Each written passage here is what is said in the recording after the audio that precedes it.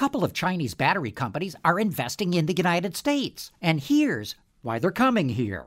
With Automotive Insight, I'm John McElroy. Even though the market for electric cars is growing far faster in China than it is in the United States, two Chinese companies are going to build factories in the U.S. to make batteries and battery components. CATL, which is the biggest battery manufacturer in the world, is looking at factory sites down south. Another Chinese company, SemCorp, is building a plant in Ohio to make membranes for batteries.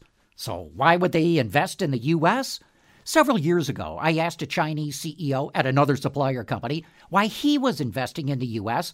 when the Chinese market was growing so much faster. He said, yes, it's true that China's growing faster, but the U.S. is a safer place to invest because in China, he said, you never know what's going to happen.